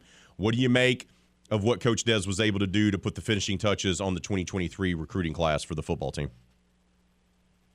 Yeah, man, you hit it. And I often wonder sometimes, what film people may be watching, what exactly are these, college coaches looking for in a, player at whatever position they may play, right? Listen, I was at the Lutcher North DeSoto state championship game this year, RB3. I think you may have been as well. Dewanye Lunch Winfield was probably one of the better players that I saw play in a state championship game all that weekend in New Orleans. Yep. For him to still be on the table for UL to sign in the late signing period, I mean, it's probably going to be this. It's the steal. I mean, there's no other way to categorize it. I mean, it's a big time steal for them. He's going to be a factor for this team at the quarterback spot in a couple of years. In fact, I mean, it's like Des said yesterday, he's actually a little more advanced than a normal freshman high school quarterback coming in. I mean, they're going to give the guy a look, it's going to be interesting. I mean, I know they've got 3 other scholarship quarterbacks there. But I think Dewanye, he'll come in and he'll learn, and he'll at least make a little noise. But yeah, I mean, they needed help, at defensive back. Glenn Brown from Southern, a guy that has a lot of experience. He's a guy that they feel like can come in and make an immediate impact. He's played a lot of football. I think he started 36 games for the Jags. And, just a couple of others. Emilio Silvedano, he plays linebacker. That was another area of need. Now, he probably is not an immediate impact guy, but he has a body that can, give you extra reps in practice. And I thought, man, it was a good close to a signing period for Dez and his staff. They really attacked areas of need, I think it's guys. Again, you see 4. You got, man, that's really small, but they had already signed 22, so they didn't really have to have a lot of other bodies come into the program. So overall, man, I think this was ranked the 5th best Sun Belt Conference class. But Arkansas State signed 36, so they should have had the highest rated Sun Belt. So I don't really buy into those rankings a whole lot. This is one of the better classes in the Sun Belt, and I think this is a class that can certainly get this program pointed back in the direction of getting back to divisional championships and back to potentially the conference championship game. Corey, appreciate your insight and your analysis as always, brother. Enjoy your weekend, and we'll talk to you soon, my friend. Sounds good, brother. Appreciate y'all. Y'all take care. This is RP3 and Company on the Game. 103.7 Lafayette and 104.1 Lake Charles, Southwest Louisiana's sports station. Your home for the LSU Tigers and Houston Astros. Great news, my sports-loving friend. No more aimlessly searching for sports talk love by swiping left or right.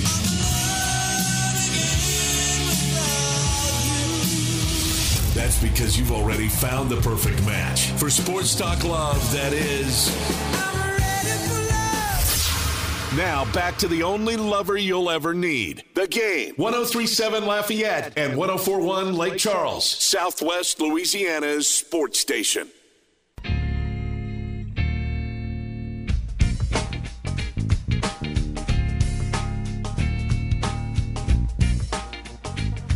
Poll question of the day. Salty Steve. Dawson, you're going to learn this about Steve. He prides himself on Fridays going with no salt. The rest of the week, Steve's dishing out the salt.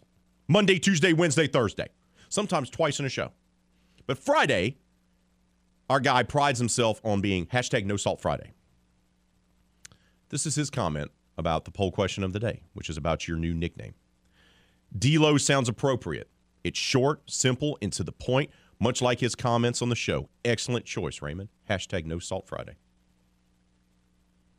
You got to appreciate that. We got Salty Steve on board. That's a big deal.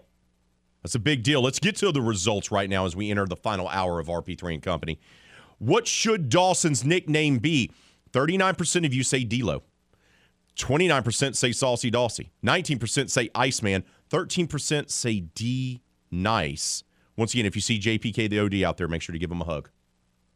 Might have to give him a virtual hug or something. Mr. Green says, thank God your name isn't Matthew or Nathaniel. Awesome Dawson coming in hot. Jamie. Don replies, dude, you're such a dad, LOL. Yes, Mr. Green is such a dad. He's got a small one at home. Yes, sir. Yes, sir. Yes, sir. Yes, sir. Doug has chimed in. Our guy, Doug. D-Lo isn't bad, but what about Awesome Dawson? Just saying. The people already love you, and they want to say that you should be considered awesome. Now, look, that was a name that, like, a family nickname when I was, like, really young that was thrown around there. But, like, it doesn't even actually rhyme. So I was like, it doesn't work. It doesn't, whatever. We got to take a timeout. Hour number 2 in the books. Hour number 3, we're going to kick it off with the fabulous Cajun Chicken, Russell Heim. He'll join us next live right here on The Game. Oh, yeah. Oh, yeah.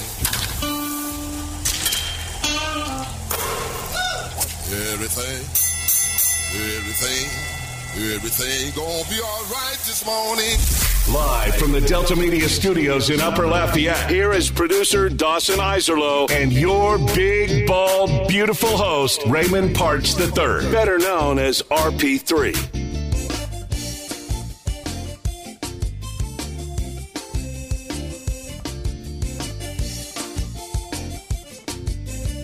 Tomorrow night inside the Cajun Dome is going to be a special affair. The lead-up is going to be the Louisiana women's basketball team is taking on conference-leading Troy. That's a rivalry, especially between the two coaches. And Gary Broadhead's team has really turned a corner. They're starting to play some of their best basketball, defensive-minded basketball at this point of the year, which, look, if you've covered Gary at all in his career from high school on through college, shouldn't be too surprised that his team's playing well in February. Then the nightcap is going to be senior night for the men's basketball team. Bob Marlin's team's taking on Marshall Thundering Herd. Really, this is going to be a battle for first place in the Sun Belt Conference. Whew. It's going to be a heck of a game, heck of an environment, and making it even more special is the return of the fabulous Cajun Chicken. That's right.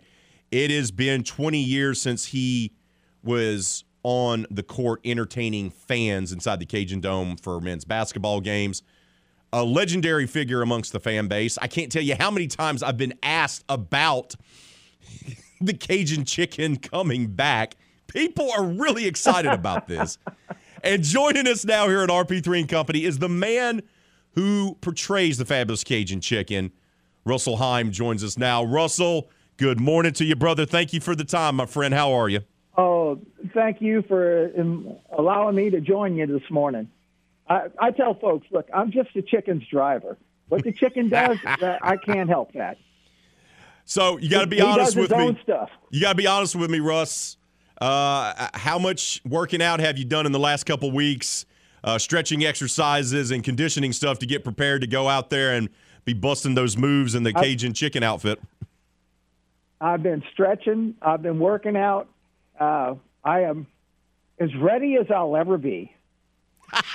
You know, I don't know if that's good. All I know is my son said, "Dad, just make sure a Katie ambulance is on standby." That's all that was the main bit of advice I got. Yeah. Did you make sure to ask your old friend Dan McDonald to make sure that happens, that there's going to be EMTs on standby? I've already been assured by that. The coaching staff has said that our trainers will be there in case they're needed, along with the Katie ambulance with the defibrillator. With the defibrillator. Walk me back, Russell, because, look, you had such a great run entertaining at games. How did the genesis of all of this come to be the first time around? How did you come to be the fabulous Cajun Chicken to begin with? It started, I was doing Budman from Budweiser. I won that audition, and Budman showed up for the Budweiser Bayou Classic basketball tournament, and then I started doing some of the additional games. Well, Budman got a little too popular and was asked not to come back to the games. So about a year and a half later, Wright Waters contacted me about developing another character. Wright was the associate athletic director at the time. Terry Don Phillips was there. And they said, "Can you develop another character other than Budman? We liked what you were doing. You just can't do the Budman." And they said, they called me on a Wednesday. He said, "Can you have something here for Saturday's football game?" And I went scrambling around. I found a dog costume and a bird costume that were available. I took the bird costume because my face didn't show. And that is how it got started. I told them, I said, "Do not introduce me. I want it to be accepted upon its own merit, and if the people like it, then they'll accept it." And it really got popular during that first basketball season when I started doing some of this, just small skits. And it got dubbed the Cajun Chicken by Bruce Brown of the Advertiser, and that's where the name came from. Then I changed it up when I copyrighted the character a couple of years later. We went from the Cajun Chicken to the fabulous Cajun Chicken. Early on, when you started performing back there in Blackham Coliseum back in 1984, and then you followed the team when it went to the Cajun Dome 2 years later, how many skits did you have early on? I mean, was it just like one or two things? And how quickly did you develop more skits? Once we realized, the first skit I think I did was, I think like a little army man. I found a helmet, and I made a little like bush that I could sneak up on the other team. And it was just something I tried. Then all of a sudden that got people like that. So I started doing just kind of, okay, what can we do now? And I tried to base the character on the Coyote and the Roadrunner cartoons, where comes up with these elaborate schemes to try and sneak up on the other team.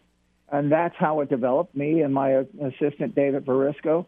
David and I would have a margarita, then we go to Toys R Us and say, okay, what can we use?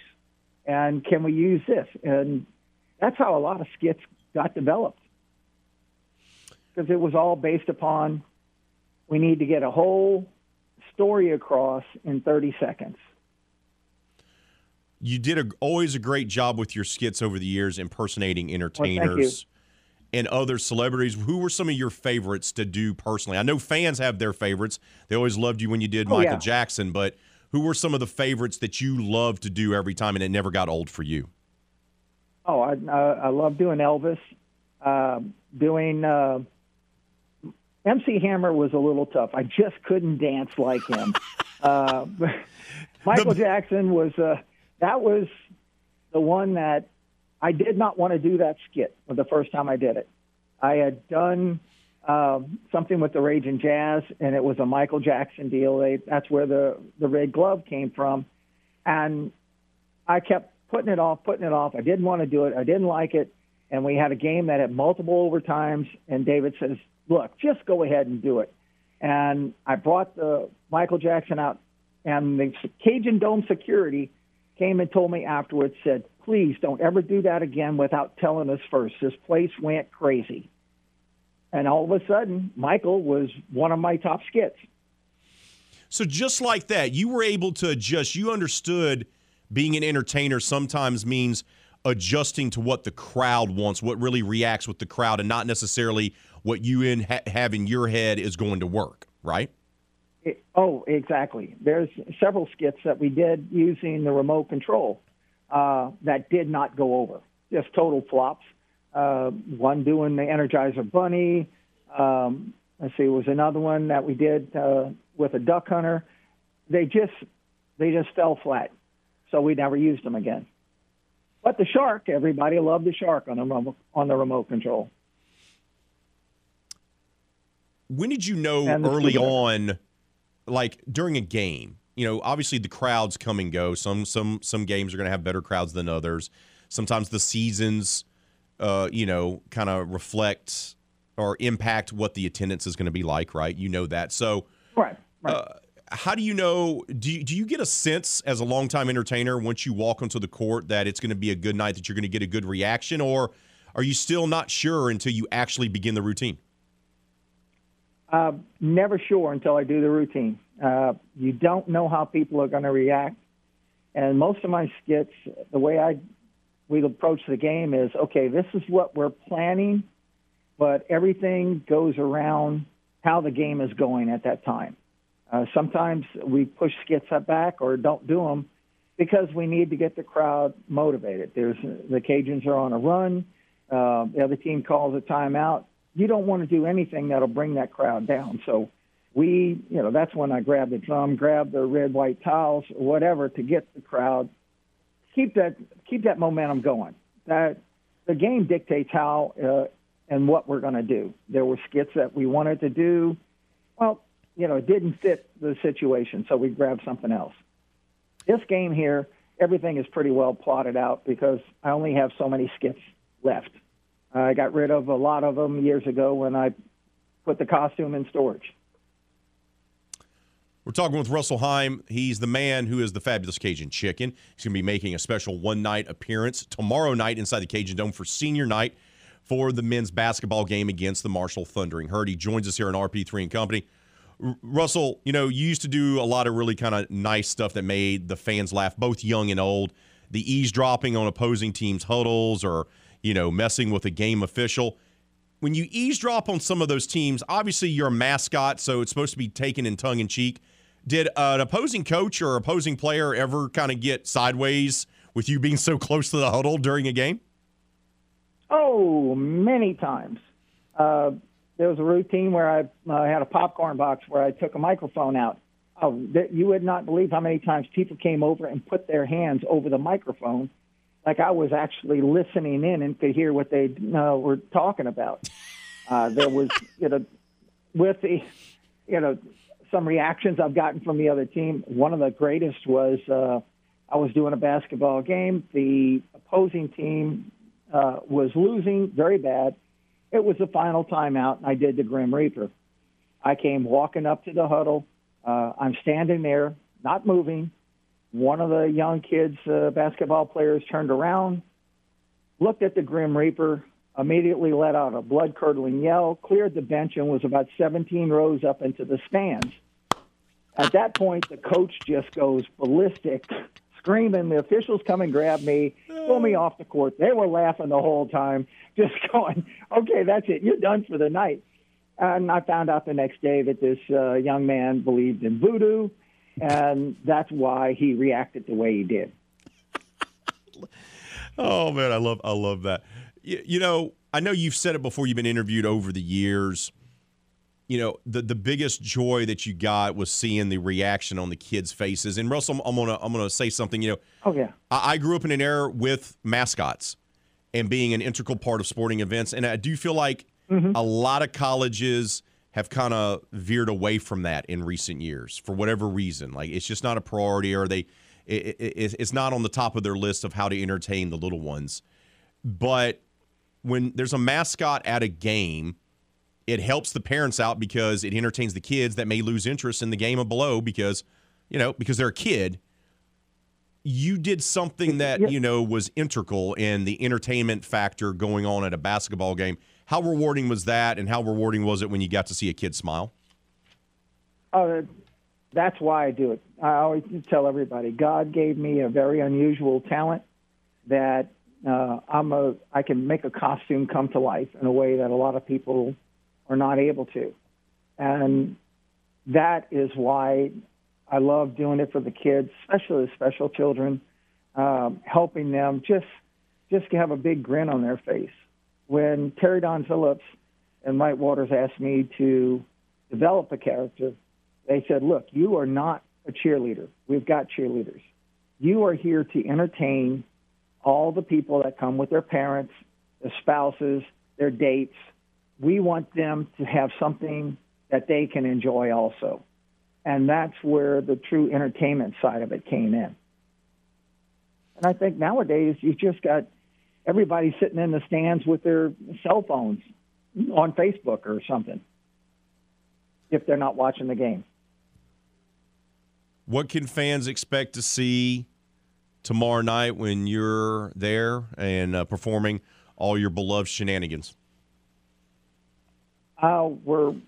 What we've got scheduled are a lot of the old favorites. We've got the Witch Doctor and Michael and Elvis and Grim Reaper, and a few more that I'm trying to finalize. I've got a few other things that I want to try and get done. It's just a matter of assembling all the parts. I think I've got everything now, but those are the ones you're definitely going to see. We'll be back up in the stands like I always were, just messing with the people, enjoying the crowds, and trying to get people excited about Ragin' Cajun basketball. This team this year, if you have not been to a game, you need to be at this game because this is a special team. We hadn't had one like this in a while, and they are just exciting to watch. Anybody who was at the game last weekend against Georgia Southern, I think it was Georgia Southern, when they came back that second half, that's when you knew this is one heck of a ball club.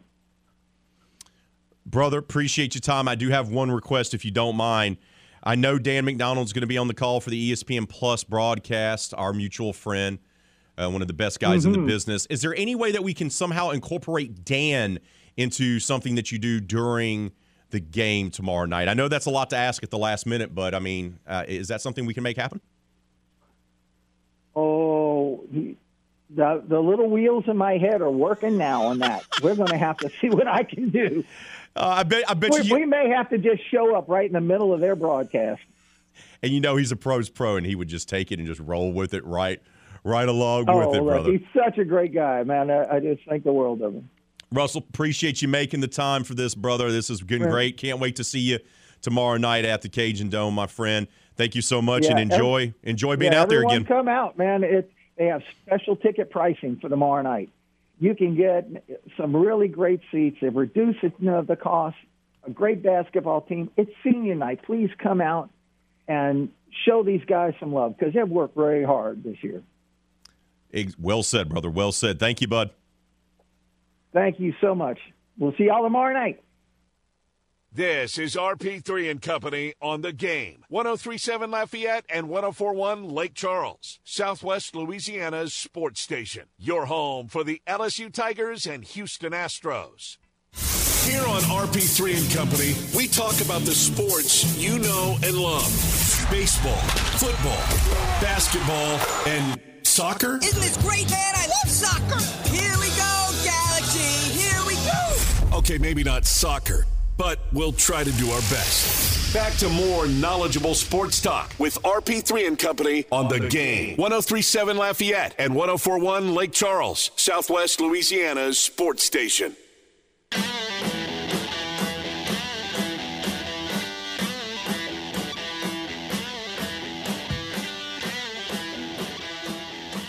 The McNeese men's basketball team, unfortunately, continues to be on the struggle bus, as we like to say. Last night, they led by as many as 8 in the game against Lamar Cardinals, a team that is down in the standings with them. Once again, the Southland Conference tournament only takes the top 8 teams. That's it. Now, the tournament's going to be held at the Legacy Center, which is a huge deal for the Lake Charles community and for McNeese to be able to generate revenue off the tournament, right? All these teams are going to be coming in, the hotel revenue, eating at restaurants. It's a big deal. It's a huge deal that Heath Schroyer, the athletic director, was able to pull this off. But you got to have the home team, right, be in the tournament. And right now, McNeese remains firmly planted in the bottom of the standings at 10, which means if the conference tournament began today, the McNeese Cowboys are not part of it. They led by as many as 8 against Lamar last night, a team they've already defeated not once but twice this year. And then they found themselves trailing 68-63 with 13 seconds left to go. 8th straight loss for the Cowboys as they fell 70-63 to Lamar. And where do you go from here if you're John Aiken? You had 2 opportunities this past week, to win games against other teams that are struggling just like you are at the bottom of the standings. So it's going to be a battle royale, if you will, an old-fashioned Royal Rumble between McNeese, Lamar, Incarnate Word to see who's going to try to get in to the conference tournament and who is going to be left out. Because 2 of them are going to be left out. Lamar was one of those teams. They win last night. They improved to 7-16 overall. That's not good. But that's better than McNeese, who's now 5-18. And for the Cowboys, they have to go play at Texas A&M Commerce, who's pretty good, on Saturday. They have to then host next Thursday the best team in the Southland Conference, the Southeastern Lions. There's going to be fewer and fewer opportunities to be able to get these wins to try to play yourself into the conference tournament. You at least have to make the conference tournament. And right now, McNeese is nowhere to be found. 5-18 overall, 2-8 in conference play. They seemingly peaked on Joe Dumar's day when they beat Northwestern State. But it's been L ever since. And they lost to Incarnate Word last Thursday. They lost to Lamar last night. Up next, Texas A&M Commerce, Southeastern. They'll get another shot at Incarnate Word on February 16th. That's going to be a critical game for them. And they still have 2 games against UNO, who is struggling as well. They're down in the standings as well. And they have 1 more game against Houston Christian. But they still got to play Southeastern twice. And now they're losing to teams that they need to beat, like Incarnate Word, like Lamar. They've already beaten Lamar twice, and they lost to them. this starts steamrolling on you, then it becomes a mental thing. Because the problem that we're noticing with this team this season is that they lead ball games in the final 10 minutes of the game and they don't close them out. For whatever reason, whether it's game plans, whether it's foul trouble, whether it's execution, whether it's nerves, whether it's that they're just not built mentally to handle the pressure of closing out games, whatever it is, the McNeese Cowboys do not close out games. And that's why they're in the position they are. They should have won at least half of their conference games. At least half. But they didn't. And you look at their schedule, UNO twice, Incarnate Word still, Houston Christian still. So they'll still have some opportunities to try to play their way in to the Southland Conference men's basketball tournament, which, of course, is going to be held right there inside the Legacy Center at Lake Charles. Now, you look at the standings, the most recent standings after last night's games. And you look at it, and you go, yes, there's still winnable games, allegedly winnable games, let's say coin flip games for McNeese with UNO and Incarnate Word. And UNO is struggling as well. They've now lost 6 in a row. UNO has. They're now the 9th worst team in the conference. So that actually bodes well for McNeese because the team that is fading along with them, they get to play twice. So that's going to give them an opportunity. But Lamar, with last night's win, they jump up to the 8th spot. So you look at those final 5 teams in the rankings, the bottom 5, if you will, in the Southland. Incarnate Word, 4-6 in conference play, 10-13 overall. Houston Christian University, formerly Houston Baptist. The football team is the Fighting CVSs because they play with a CVS connected to their stadium. They're 4-6, 7-16 overall. Then it's Lamar at 3-7, 7-16 overall. They're currently in 8th spot. Then it's UNO, 3-7, 6-15, and then McNeese, 2-8 in conference play, 5-18. So they still got a game against Incarnate Word. They still got a game against Houston Christian. They still got 2 games against UNO. So they'll still have an opportunity here to turn it around and to qualify for the conference tournament, but time is running out. There's no other way to say it. Time is running out for the McNeese Cowboys. We got to take a timeout. When we return, we're going to talk Saints, trading Sean Payton, the shakeups to the coaching staff, and who's been the big standouts at the Senior Bowl over in Mobile with Ross Jackson from the Locked On Saints podcast. He joins us next right here on The Game. This is RP3 and Company on The Game. 103.7 Lafayette and 104.1 Lake Charles, Southwest Louisiana's sports station. Your home for the LSU Tigers and Houston Astros. Houdan is ready for Saints talk. They give to Kamara. Breaks through. Spins at the 2. Into the end zone. Touchdown! Time to talk Saints with the Big Easy Blitz here on RP3 and Company.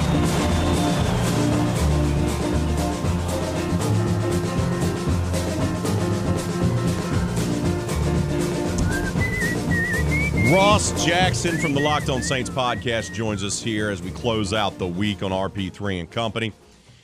Was going to be hanging out with Ross in lovely Mobile for the Senior Bowl, but I had to stay at home for this week and this weekend, so we had to grab him on the phone instead. Brother, how is my hometown treating you? Oh, wonderful as always. Wonderful as always. It's always a pleasure to be here. It's a lot better when you're around. But, you know, I found a way to live this week. It'll be all right. You found a way to live this week. Listen to you. Hey, all right, let's start off with the Saints talk, shall we? Because Sean Payton trade, I thought it was a good trade for the Saints. It's not as if they had a ton of options. I know everyone was hoping for a John Gruden type of haul, but that was the anomaly. Bill Belichick was traded, and they didn't get 2 firsts, and Bill Parcells was traded back in the day, and that wasn't 2 firsts either. What did you make of the deal Mickey Loomis was able to pull off sending Sean Payton to Denver? Yeah, look, I think the Saints did an excellent job there because really the closest comparison to the Sean Payton trade is really the Bruce Arians trade. Bruce Arians retired from the Arizona Cardinals and then, you know, later on ended up coming out of retirement to get back to coaching. Did so with the Tampa Bay Buccaneers. The Tampa Bay Buccaneers sent like a late day 3 pick to get him in that case, because he had been removed from the game of football, didn't have a job. It's not like a situation where they were prying him away from a position that he was currently holding or anything like that. Arizona by then had already moved on to Cliff Kingsbury. We know how all that went. But for Tampa, they didn't have to give up much to get him because he was effectively on the open market.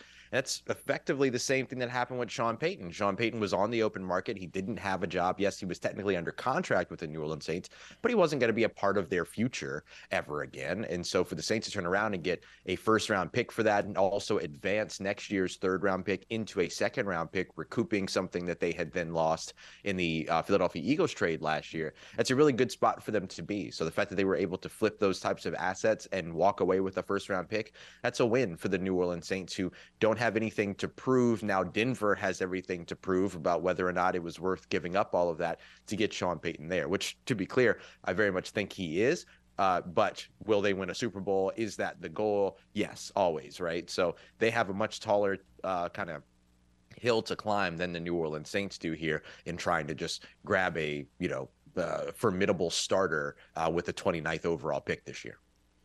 They got a first rounder now. They got a second rounder next year, which is just as valuable in my opinion, especially with what the Saints do with their top 50 picks, right? Typically, they're very smart with that. So what do you think the direction is for Mickey and company? He loves trading up now. He loves trading up. So do you think he trades up like normal, or do you think he maybe stays pat and says, hey, we got needs at D-line, O-line, running back, wide receiver. Maybe we just sit pat and see what the best player available is for both the first round and the second. Yeah, I think it's going to depend on two things, but both of them are quarterback related. The first of which is, do they get a formidable starter, somebody that they're pleased with and ready to go into 2023 with for 17 games as a starter through free agency or the trade market? Because if they trade that first round pick in order to bring in that guy, let's say they really like a Derek Carr, for instance, and they have to give up a first in order to get him, which might not be the case because he already said goodbye to all of the Oakland and Las Vegas fans, doing that before Anthony Davis said thank you to New Orleans, by the way. But he took the time to say goodbye there, which effectively already lets everybody know, okay, well, he's out, right? And so that drops his value. So the Saints could invest some form of picks to get a guy like Derek Carr in the building. If they do that, then pick 29 doesn't really have to go anywhere. They can sit, they can stand pat, they can grab best player available unless there's somebody that they really, really like and want to trade up for. The second scenario is that they don't get a guy that they're really comfortable with as their starter for multiple years, or at least for 2023 in free agency or through the trade market, and then a quarterback falls out of the top 10. If a quarterback that they really like falls out of the top 10, then trading up makes a lot of sense. The Kansas City Chiefs moved from 25, 27, somewhere in that range, to 10 in order to grab Patrick Mahomes. The Saints could make a similar leap if they needed to, if there's a quarterback that they like that falls out of those top 10 selections. So those are the two things that you're watching. It's all going to sort of stem from the quarterback position as far as I'm concerned, but we'll see. They could also stand pat and grab a guy like Hendon Hooker if they like him enough and the medicals are all checking out the way that they look to be. They could grab him at 29 potentially just to get the fifth-year option on him and then be able to be very happy with that and continue to maximize the rest of their trade value at other positions. I'm glad you went to Hendon Hooker because I think he's a gutty player. I think he's a leader. I think he has great potential. And everyone is kind of falling in love with him becoming the next quarterback for the New Orleans Saints, even though they've never drafted a quarterback in the first two rounds. Only once has that ever happened. That was Archie Manning. Right. But when I watch Hooker play, and he had a great half of his last season and then obviously was great this past year, should have been a Heisman finalist.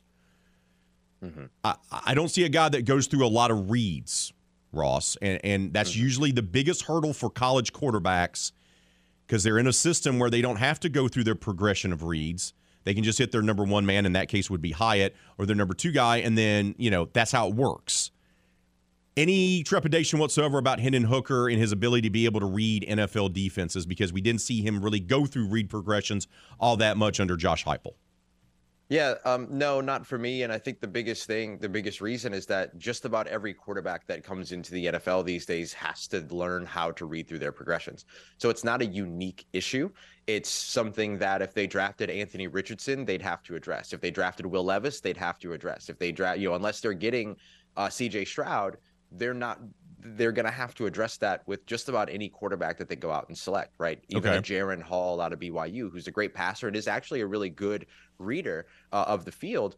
They would still need to work through his pocket awareness as well as his read timeliness. Can he get through his progressions quicker, even though he can get through them one side of the field to the other? So no matter what, that's something that you're at least fine tuning. And at the, very best scenario, you're just fine tuning that, right? And so no matter what, you're addressing it in some way. So I don't think that it's that big of a deal. I also think that Heupel system was based a lot on wide receiver options, which are already very prevalent in the New Orleans Saints offensive approach, or have been. And so I think there are also hints of his system that you would be able to install in New Orleans pretty easily. In fact, some of it's already there. You think about the Alvin Kamara option routes. You think about the Marcus Colson being able to choose his route based on the leverage of the receiver. Michael Thomas did the same thing. To believe that Chris Olave couldn't do that, I don't think that that's true. So I think that they would be able to get that done with guys like Chris Olave and Rashid Shaheed, and not necessarily build the offense around wide receiver options as a cornerstone, but in comfortable situations between the 20s, they could deploy that and they could utilize that. The thing that I love about Hendon Hooker is that he's a mature player. He's one of the best pre-snap quarterbacks in this year's draft, and he's a spot thrower. And we know that being a spot thrower is one of those things that makes the New Orleans Saints offense run. And this offense is, kind of telling us right now that they're wanting to be who they know they are. And so all of those usual principles are ones that would still be available to this team in 2023 and would fit pretty well with Hendon Hooker's skill set. But you still need a bridge quarterback because he's coming off the injury, and I don't know if I would trust throwing a rookie out there with Pete Carmichael and Dennis Allen in year one. And I don't think you do him a lot of favors by doing that either. So if you think they're in the market to get a quarterback and maybe draft one like Hendon Hooker, who's going to be the bridge guy?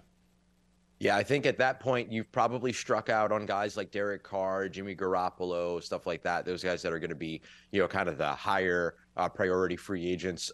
Look, technically Lamar Jackson's a free agent until he isn't, right? We expect that he's going to be franchise tagged over in Baltimore, or that he's going to get a deal done over in Baltimore. But until he isn't available, he is available. So I'll mention his name as well, but with a, very, very slim possibility there.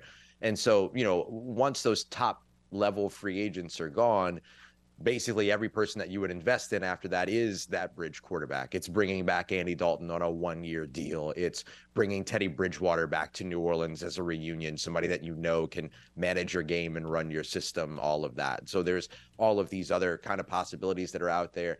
And, look, they could go for the Baker Mayfields of the world. Oh. They could, go for the Sam Darnolds of the world, but I don't think that they should. Just because you can doesn't mean that you should. And so there are, you have some slim options in terms of guys that you can bring in as a starter.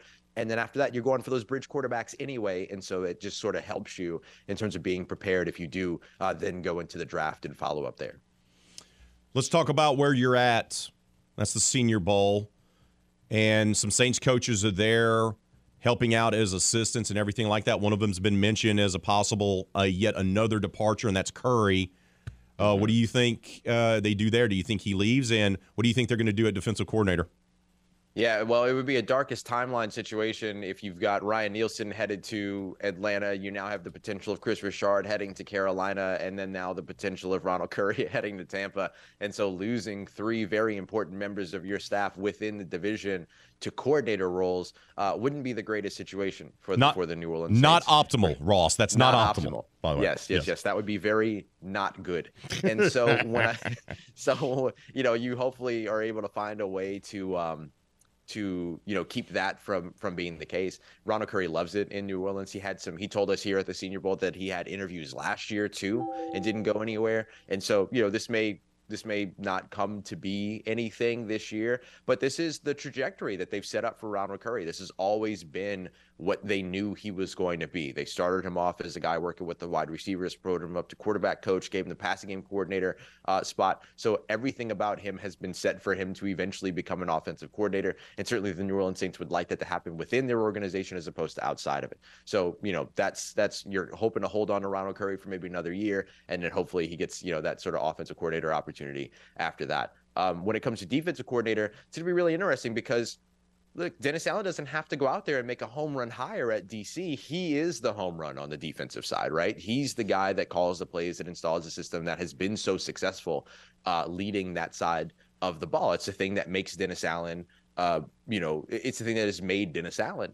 And so I think when you look at some of the options that are out there, the Saints are going to meet with Joe Woods, the former Cleveland Browns defensive coordinator. He's put together some really solid seasons as either DC or as one of the defensive coordinators, like the pass game defensive coordinator or the run game defensive coordinator. He's put together some really, really good systems there, particularly doing some good work in the run game.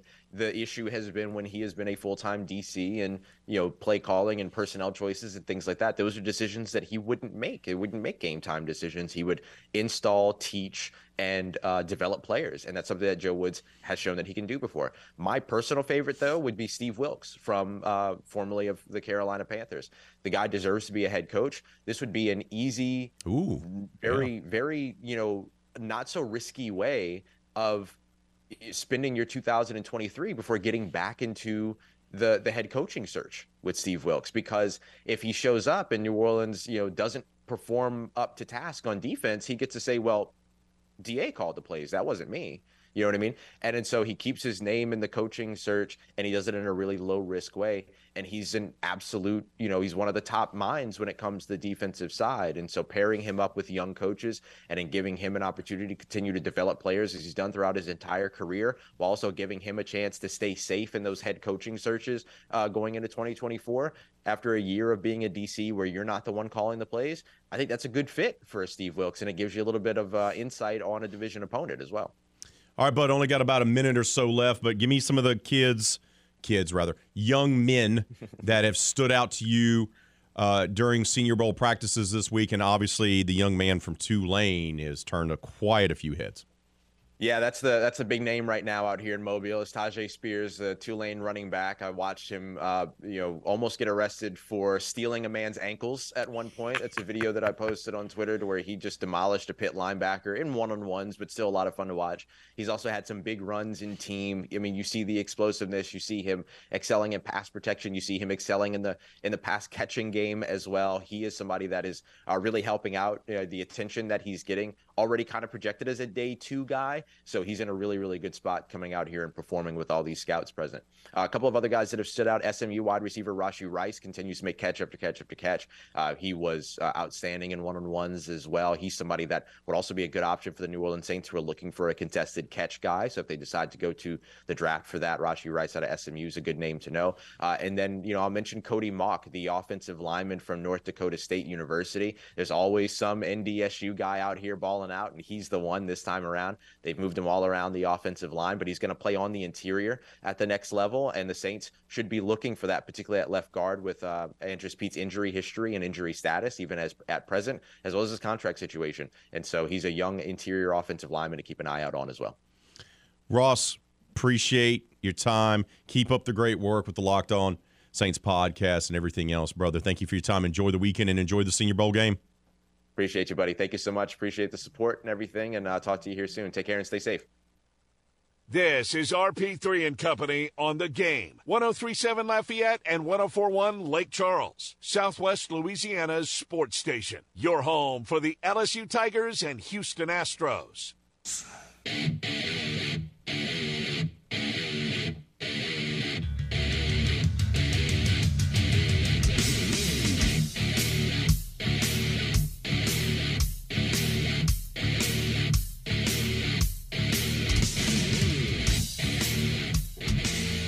Lafayette Marble Granite offers the largest selection of granite, quartz, and marble here in Acadiana, and they appreciate the opportunity to earn your business. And as you've heard me tell you before, LMG provides more than show-stopping marble countertops for your kitchens, bathrooms, and man caves. They also now have an extensive selection of custom shower builds with their new line of grout-free showers. Make sure to visit their website, lmgelite.com. That's lmgelite.com to learn more about all the sensational services and great products they have to offer. Or you can just stop by their showroom right there on I-49 North across from Hub City Ford in the Jockey Lot. Lafayette Marble and Granite, they're looking to earn your business, and trust me, earn it, they will. want to take a moment to thank our guests for helping us close out this week. Dawson's first full week at the helm as the producer, man in the ones and twos. Nice job this week, by the way. Corey Diaz from the Daily Advertiser, Russell Heim, the Fabulous Cajun Chicken, and Ross Jackson from the Locked On Saints podcast. Our poll question of the day was all about what should Dawson's nickname be. 14% of you, final results. 14% say D-Nice. 19% said Iceman. 29% said Saucy Dawsy. But winning the votes is D-Low with 38% of the vote. We're going to make a slight change to that because it is a play on his name. L-O-H obviously is, part of his last name. D is his first initial of his first name. We're going to possibly change it to D-Leaux since we're in South Louisiana. Just saying. So there we go. Dawson, you got a nickname, and it's not terrible. So there you go, bud. You're welcome. Appreciate that. That's going to do it for us. But until Monday, that's when we're back on 6 to 9. Be safe out there. Be kind to one another. Kevin Foote and Footnotes is up next right here on The Game. Deb's constipation with belly pain, discomfort, and bloating kept giving her grief.